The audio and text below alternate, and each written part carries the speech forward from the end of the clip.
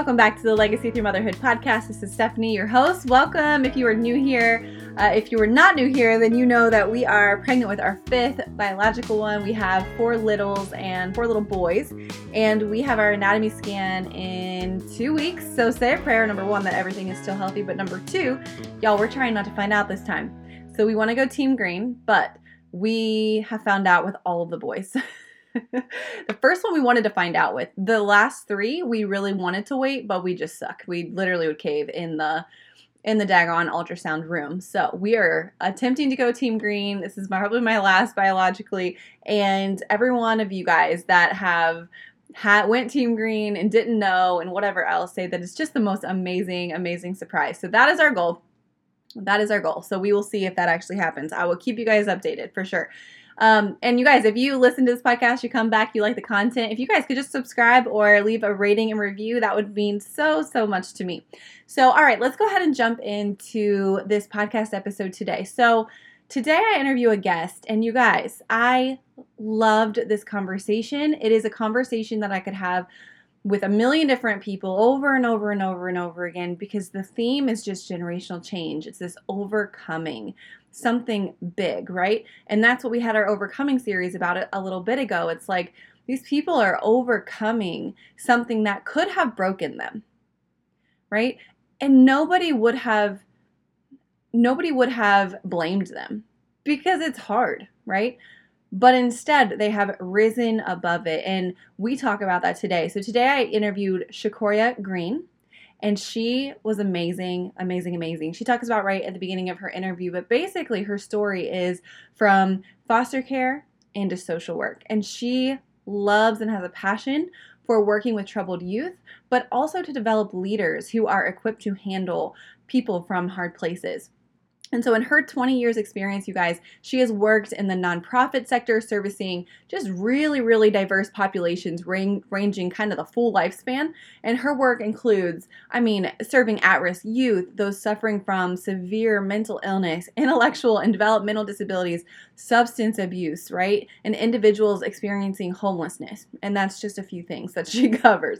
So in this interview, guys, we talk about specifically kind of what she does and what her nonprofit does, but we also specifically talk about her story and how she overcame trauma that she has experienced. And then also we kind of pivot and we talk about, well, how do you develop leaders to be with and love on people well who are from hard places? And so this is such a gem of an episode, you guys. I hope you enjoy it. So without further ado, here is my interview with Shakoya Green. All right. Welcome to the Legacy Through Motherhood podcast. How are you? I am great. How are you? Good. So why don't you go ahead and just jump in? Can you just tell us a little bit about you and a little bit about your story? Absolutely. Yes. So my name is Shakoya Green. My story is from foster care to social worker. And at the age of 7, I went into the foster care system with my grandmother being my foster parent until I was 18 years old. Both of my parents were drug addicts, and my mother would drop us off. My mother and father were no longer together. They were divorced. And my mother would drop me and my older sister off at my grandmother's house for days at a time. A couple of days here, 3 days there. And one day my grandmother just got tired of it, and she called DCFS and opened a case. And she did that so that she would be able to provide us with the necessary supports and things that we needed as children, and also have some financial to support to provide us with. And so she was walked through the DCFS process of becoming our legal guardian. She became our legal guardian. She never wanted to adopt us. My mom went into a rehab program when I was a senior in high school, and my grandmother did not want to adopt us because it was always her hope and her prayer that my mother would go into a program and get us back. And so she didn't want to adopt us and take that right or that privilege away from her. So she did keep us in the foster care system through KinGap. And so we were guardians until I graduated from high school and until my sister graduated from high school. But then I had 2 younger brothers, and my mother did go into a rehab, and she did get herself clean, and she got my younger brothers back. During that process, I had two social workers that I can remember. One at the beginning of my case, who was an African American male who was very compassionate and very empathetic. And he was just so calm and collective and walked my grandmother through. I remember so vividly him walking her through the process of what it meant when she made the referral and what would happen.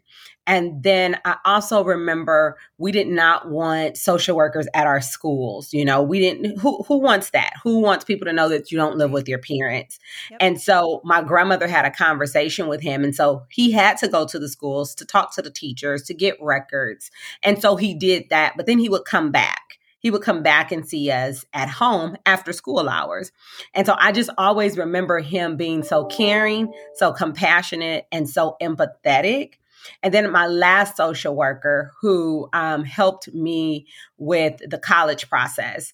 I was the first individual in my family to go to a university to obtain my bachelor's degree as well as my master's degree. And so she provided me with some scholarship information. DCFS paid for books for me throughout until I was 21 years old. And I graduated in 4 years, so my whole 4 years.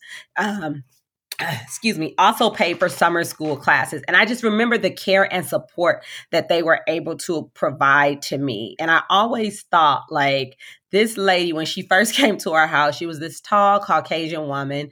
I'm an African-American little girl, born and raised in Compton. I'm like, what is she about to do? She does not even understand me, you know? And I was totally wrong. Totally wrong. She was so helpful, so resourceful. And that is how I decided to go into the field of social work, how I knew I wanted to go into a helping profession. Started at 14 when I was a peer advocate in high school. I did the drug, alcohol, tobacco education program where I went to middle schools and taught them about drug, alcohol, tobacco education. And from there, it's history. Honestly, I've been in the field of social work, helping people ever since. And that's my story. I love it. Do you happen to know, I can't remember. I knew it at one point, just even the stat of the amount of foster kids that actually end up going to college, let alone graduating college, let alone getting their master's. Absolutely. And so it's funny that you talk about the statistic. And so I was actually just reading on a website today, probably a few hours ago, where it said 3% of transition age foster youth go to college. Yeah. And so I was like, wow, that's low. It is low. And, you know, and it's just that support system. I feel like it's just that lack of even guidance. I mean, I remember when our girls, as in the girls that we mentored just in general, you know, started going to a college, like there was so much application. There's so much stuff. Just, you know, like you just don't even know what you don't know. And I feel like you really, really have to have people when you aren't necessarily in this support system or this family unit. Obviously, you were with your grandma, but not, you know, ideally with your mother. And it's just like you have to have this a support system to come alongside you and really just guide you in those steps so that you can even get to that next level, you know? So is this kind of where your heart kind of stemmed for your nonprofit and just going into social work? Do you feel like those social workers that were in your life just made a huge impact? That's kind of what you wanted to give back, so to speak? Yes. So my grandmother, she was a helper. She gave back. She fed the homeless. She kept us involved in church. So seeing her do that, as well as seeing as far as a professional career, seeing the social workers that I had and the way they poured into me and ensured that I had the things that I needed, ensured that my grandmother was in the know. That is definitely how I went into the work of a social worker, how I went into social work, as well as I've been in social work for 20 years. Straight out of college, first job, case manager. So I've been in the social work realm for 20 years. And wow, then I don't feel like that's common either. Isn't social work, isn't that a pretty high turnover? I feel like just the conversations we've had with our social workers, I feel like we didn't make it throughout the 2 years without a lot of turnover. So being in there 20 years, that's amazing. Yeah, it is a huge turnover. And I think for me in my 20 years, I have had the opportunity um to work with people from birth to death, right? Over these 20 years. The last 12 years I Mhm. have spent it in leadership.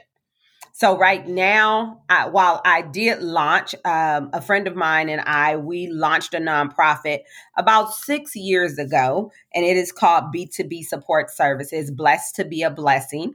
And it's funny because we decided to launch the nonprofit, and I'm like, well, what do we want to call it? What do we want to call it? And I've always said that I am blessed to be a blessing. I've had so many different people to pour into me and be a blessing to me. Now it's my turn to give back. And so my friend was like, she was like, well, why not call it blessed to be a blessing? And I was like, oh, Well, okay, there you why go. not? you know?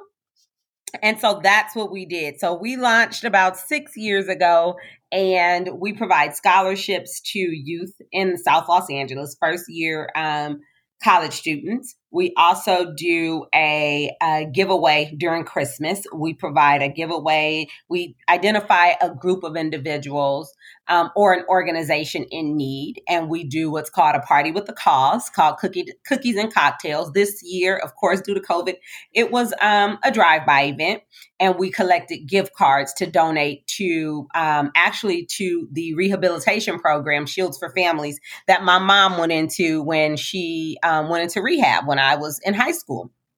So we donated to that nonprofit this year. Also, we do a school supply giveaway as well, and so that is my passion: helping others, helping people get to the next phase of their lives. And so I've also worked in a nonprofit, and my full time job is with a nonprofit as well. During the pandemic, I launched SDG Coaching, Consulting, and Training. And those are my initials, Shakoya Denisha Green, but it's also Sincerely Destined for Greatness. And so my goal with that is to empower women and leaders to strive and to thrive, for more, to trust the process, and to work within their passion and be happy doing it. I love that. And do you feel like, so did you, within social work, did you work with foster care at all specifically, or was it another realm? I did. Okay. That was one of the realms that I was afraid to go into, honestly. Yes, that's what I was I gonna. thought, yeah, I thought that I would be biased. I thought that I couldn't handle it. And so I would have to say, so I graduated in 2000. And so I had to have gone to Riverside County CPS somewhere around 2007. And so I did. I did work in with DCFS or CPS in foster care, and I remember, like, oh my God, do I want to do this? What is this going to feel like? And it was not bad at all. Had to do what was right for kids to ensure that they were safe, and so that was my driving force. Honestly, putting the children first. And so at that point, it was for me, it was like, okay, I have to do my best. I have to make wise, informed decisions that fall within the realm of the law and to ensure the safety of these children. And so I went there and I did that for probably a year. And then I relocated back to Los Angeles and I worked with families that were in the foster care system. Gotcha. Yeah, I one of the girls that I was talking about that we had kind of mentored that was in foster care, and she was adopted and whatever else, but she just has a heart for children. She's amazing.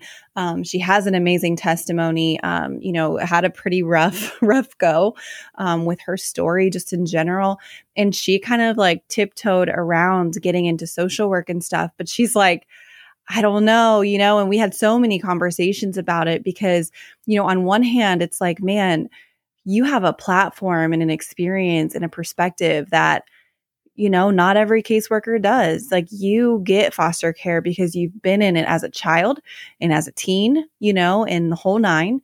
But at the same time, she was nervous because there's so many triggers.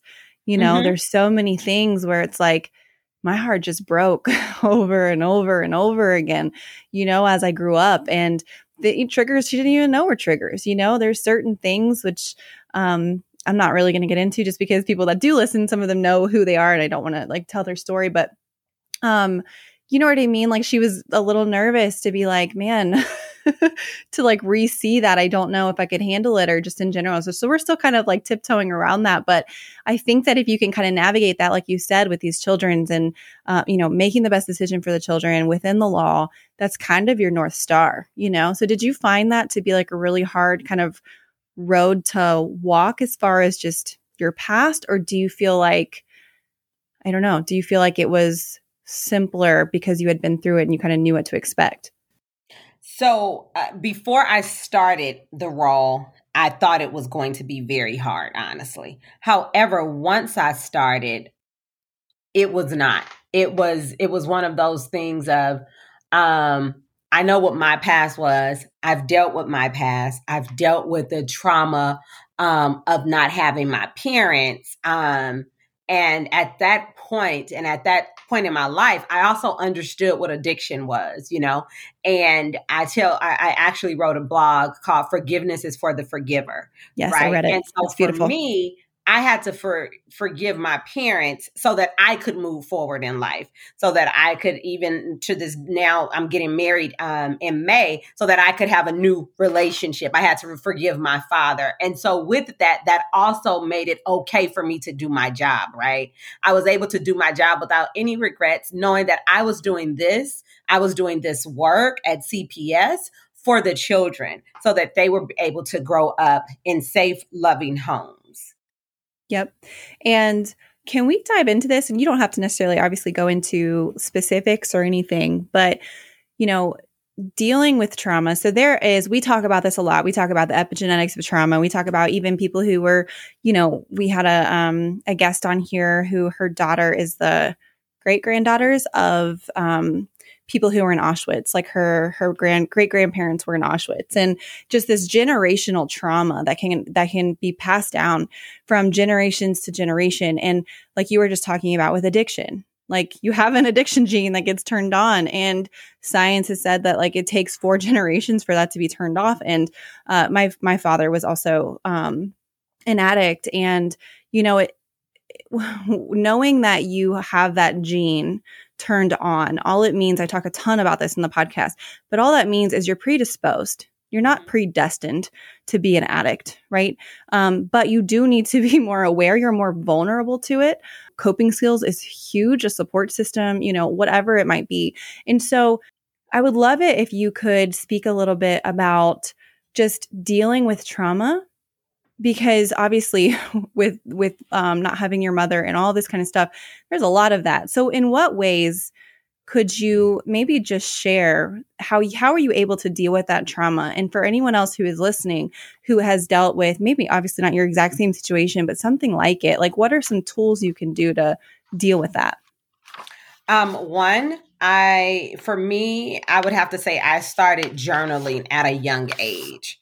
Like all throughout middle school, all throughout high school, all throughout college, I journaled. And so I truly believe that being able to write down my stories and go back and read them helped me a lot to deal with my trauma. I also believe that therapy helps. Therapy is huge. Therapy is a part of the healing process. You also have to be at a place in your life where you have to be able to acknowledge that this was traumatic and now I need to heal. Until you can acknowledge that it was a traumatic incident or a traumatic episode or a traumatic 10, 12 years, until then, you won't be able to heal because you haven't acknowledged that there was even a problem, right? And so acknowledgement is the first step to dealing with your trauma. The other part of it is having a good support system. Having a good support system that you can go to that understands, right? That understands that you dealt with these life issues and are there when you need them. Having a good resource bank to go to, like go to some groups. I'm a firm believer in getting some help, journaling, and also being willing to sit back and do the work yourself. And when I say do the work yourself, sometimes it takes you doing some research on substance abuse, right? Understanding how you are predisposed. yes, genetics and research says I'm predisposed. However, I firmly believe that I'm predisposed to destiny and not to substance use. For me, I've seen what substance abuse did to my family, right? And so for me, it's like, yeah, no, that's not for me. Never have I even smoked marijuana, no drugs whatsoever. I've seen the effects and the impact that drugs have on life. And even just growing up in the city of Compton and in LA, you know, you look at the homeless people on the streets, you look at the individuals, you see the substance abuse heavy, you know. And so for me, it's like, I'm not going to be a statistic. I have so much more going for me. I am predestined for greatness. And so how do I get there? And using drugs is not an option. Sure.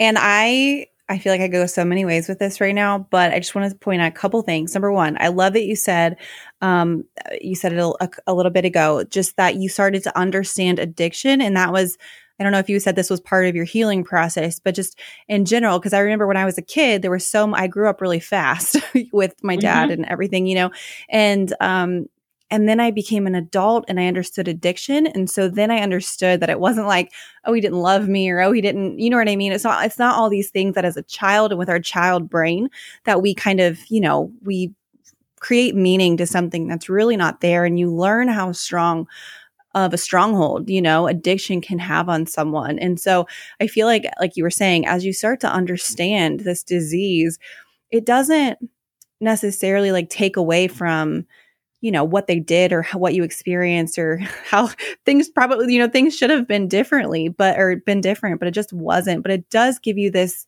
not excuse, but just this reason of like, oh, okay, as you become an adult and can kind of look at it with an adult lens, that really helps. And then I also think that it's really good, you know, just even probably a lot through therapy, in which I did, and all kinds of stuff, you learn that their intention was probably never to hurt you. Do you know what I mean? Like their intention, they loved you. You can't tell me that my father didn't or your mother didn't. Like it's just, but that doesn't mean that there wasn't impact that happened, lifelong impact. And I read your blog that said that was all about, what was it called? Oh, disruption is required, or a t-shirt. It was in a blog. I was reading all of your blogs earlier. But I love this because you're like, something's got to freaking give. You can't just go with the status quo, you know, like something has to disrupt so that you can change course. So can you talk a little bit about that? Absolutely. And so, you know, when people hear the word disruption, they think of it in a negative way, right?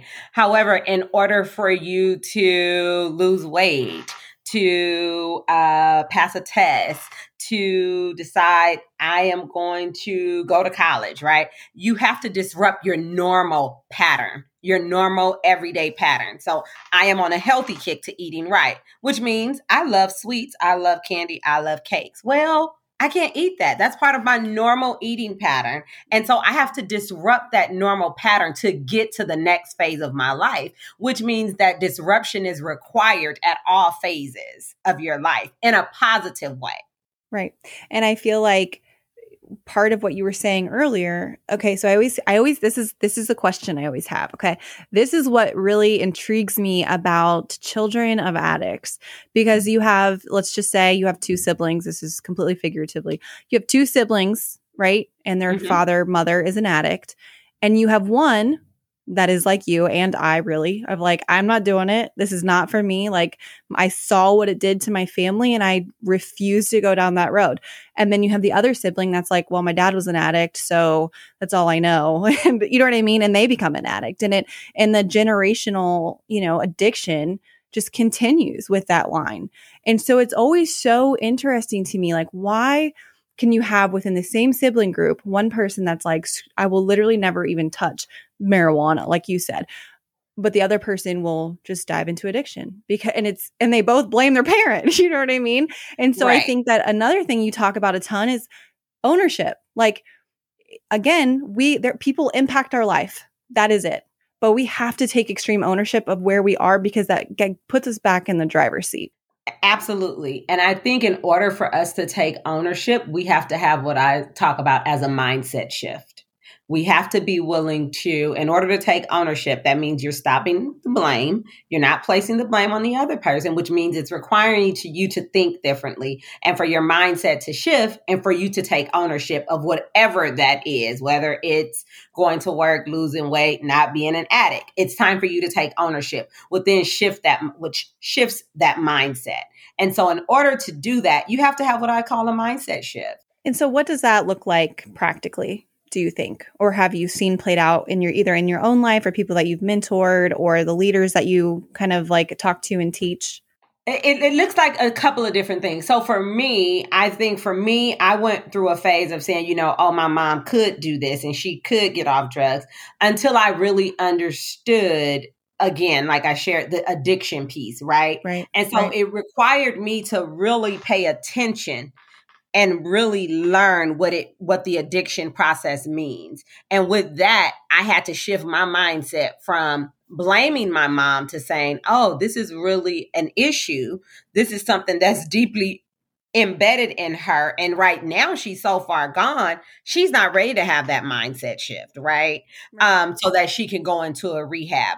It's all about really understanding the process. And when I say the process, understanding whatever the issue is, and then saying, okay, I can either go left or I can go right.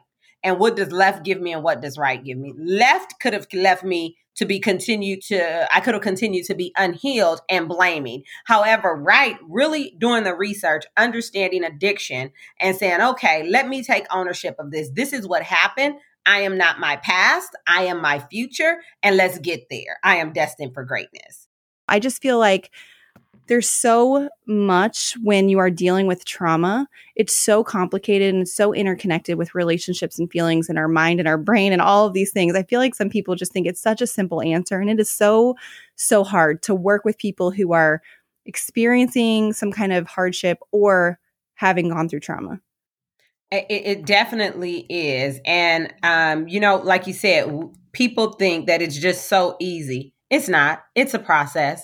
And that's why I say trust the process. And at the end of one of my blogs, I wrote Life is a Journey.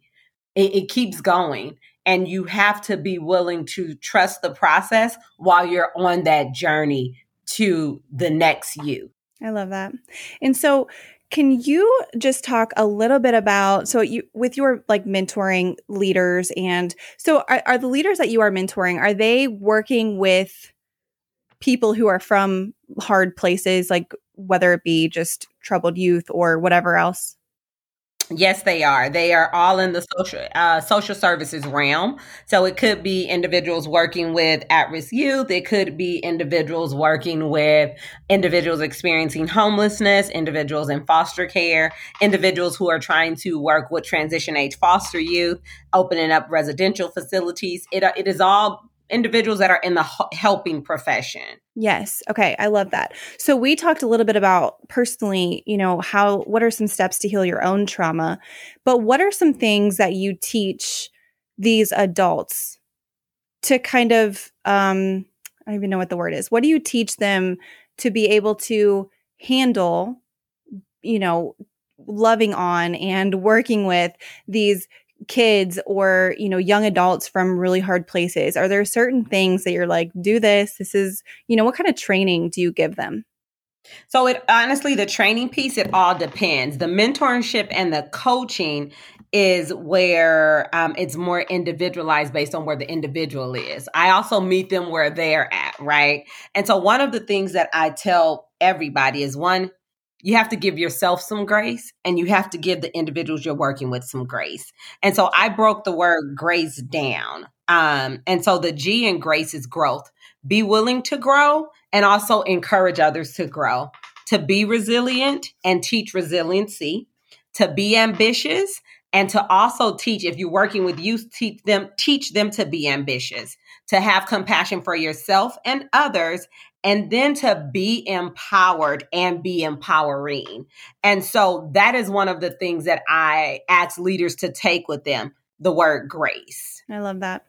And I feel like it's so important too, just to, when you're working with people, first of all, we all come from hard places. You know what I mean? We're all difficult people, but I think that there's just a special approach and heart full of exactly what you said, Grace, when you were working with people who come from hard places, where I feel like we're kind of the same vibe, me and you. Like we just love to serve so Mm-hmm. much. And I just feel like God has just put these people in our life who just, need mentored and whatever, because I needed freaking mentored. Like I needed Yep. those people in my life. You know what I mean? And so that's one of the biggest reasons we got into different stuff with youth in our church. It's like, listen, I needed that when I was growing up. So now we are just kind of passing that along. So I absolutely love everything that you're doing. I love that you have taken your journey, throughout your entire life, and you have turned it around to be this nonprofit, and you are just blessing others, being a blessing, blessing others. So, Shakoya, where can people find you, reach out to you, just see some of your words, your blog? I literally read every single one today. They were all Oh, wow. beautiful. Thank you. So where can people find you at? So I am on Instagram at SDG_coaching. And then I am on Facebook at SDG Coaching. And then my website, sdgcoaching.com.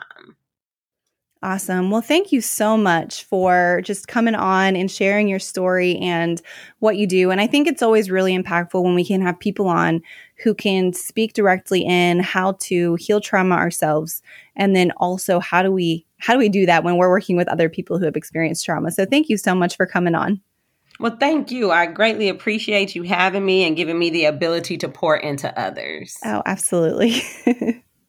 Okay, you guys, I hope you love that episode. I love that interview. I could literally sit down with probably every single person, maybe not literally, in the world and have these conversations of, experience that they had, how they overcame it, how they dealt with their trauma, because it's all different, and there is no comparison from Shakoya's, childhood to my childhood to your childhood to, your sister's, your neighbor's childhood. Like it all is what it is.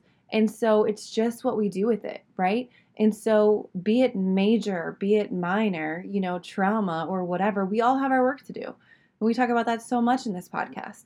We all have our work to do. And then the whole point is that we're working on ourselves, right? Like so many people will think, I've just had these conversations, will think that this podcast, Legacy Through Motherhood, is about teaching our children to be better. And the truth is that yes, absolutely, that is the heart behind this, but more so, it's about us. It is about the mothers who are still living and breathing and the work that we have to do, be it financially, emotionally, and within relationships, whatever it might be. Like, you guys, we are still living and breathing. So yes, we want to love our children better. We want to teach our children better, but we cannot ignore the work that we have to do.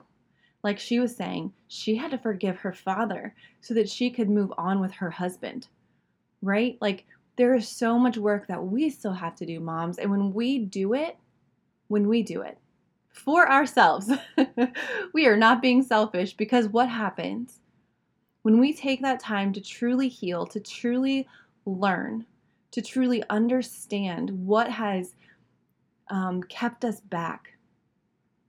Then once we can move forward, you guys, that is just going to overflow from us. And our children are going to get the effects of that. Our children are going to get that overflow. They are going to see a mother who, is standing in her power like Shakoya is. And she is loving on others, and she is teaching leaders, and she is equipping and empowering through this grace-filled message to others. Now, she is able to do that because she has worked on herself. And I am sure, because I think I could speak for literally everyone in this world, we still have work to do, right? And for me, like I've done a lot of work. And so I can turn around and I can teach and I can love on people who are from similar situations that are just a little bit behind me because they're younger or whatever it might be, right? And so whatever your platform is and your testimony and your story, we know, we just talked about this, like we know it is not as simple as just, changing one day and getting up and saying, you know what? Okay, I'm done. I'm over it. No, it takes work. And it's hard. And when we have so much pulling on us, like our kids need breakfast and this one needs a butt wiped and this one needs her lunch packed and I got to go to work and all these different things, it's so easy to just shove that down, that piece of us that is still a broken 7-year-old because of whatever trauma happened. And it doesn't matter big or small. You know, you don't have to have Shakoya's story. You don't have to have my story. You don't have to have your neighbor. Your story is enough. And whatever you feel from that is enough because, like I said in this episode, and like we talked about, there's a difference. Nobody intended. My dad did not intend. Her parents did not intend to hurt anyone. But it doesn't mean there isn't impact. And so if you were impacted, we have to work through that. We have to work through that. And that is how it is going to overflow. And our children are going to see a different side of us. So I just encourage you today, I'm sure Shakoya encourages you today to find that community, find that support group, learn what you need to learn about whatever it might be. And I will be right here on this podcast, helping you find your grit while completely covering you in grace.